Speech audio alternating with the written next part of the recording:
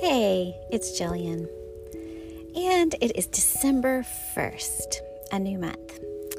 And what most of us probably think is, yes, there are only 31 days left in 2020.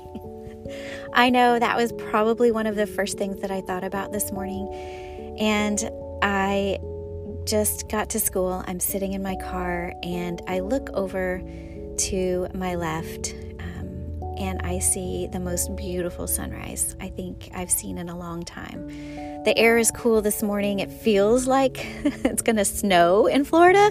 I know it won't because it's only 54 degrees, but granted, I know everybody's going to say they're freezing today. But it kind of just changed my mindset a little bit. When I saw that sunrise, I thought, yes, we have 31 days left in this year, but we have so much to reflect on. So many positive, amazing things came out of this year.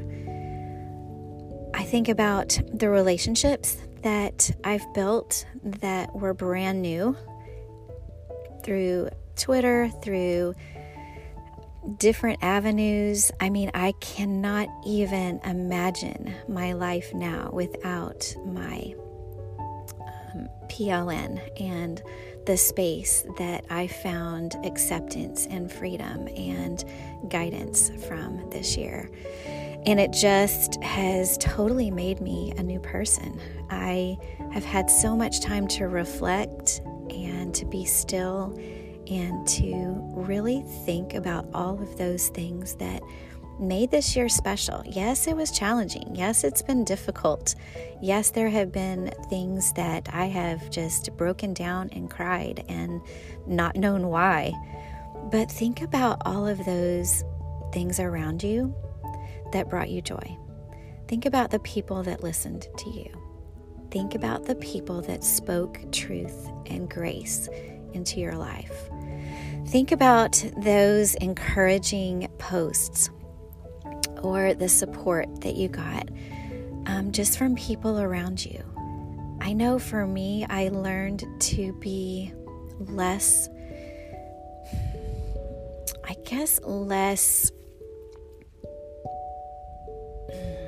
don't even know the word, critical or judgmental of myself and others.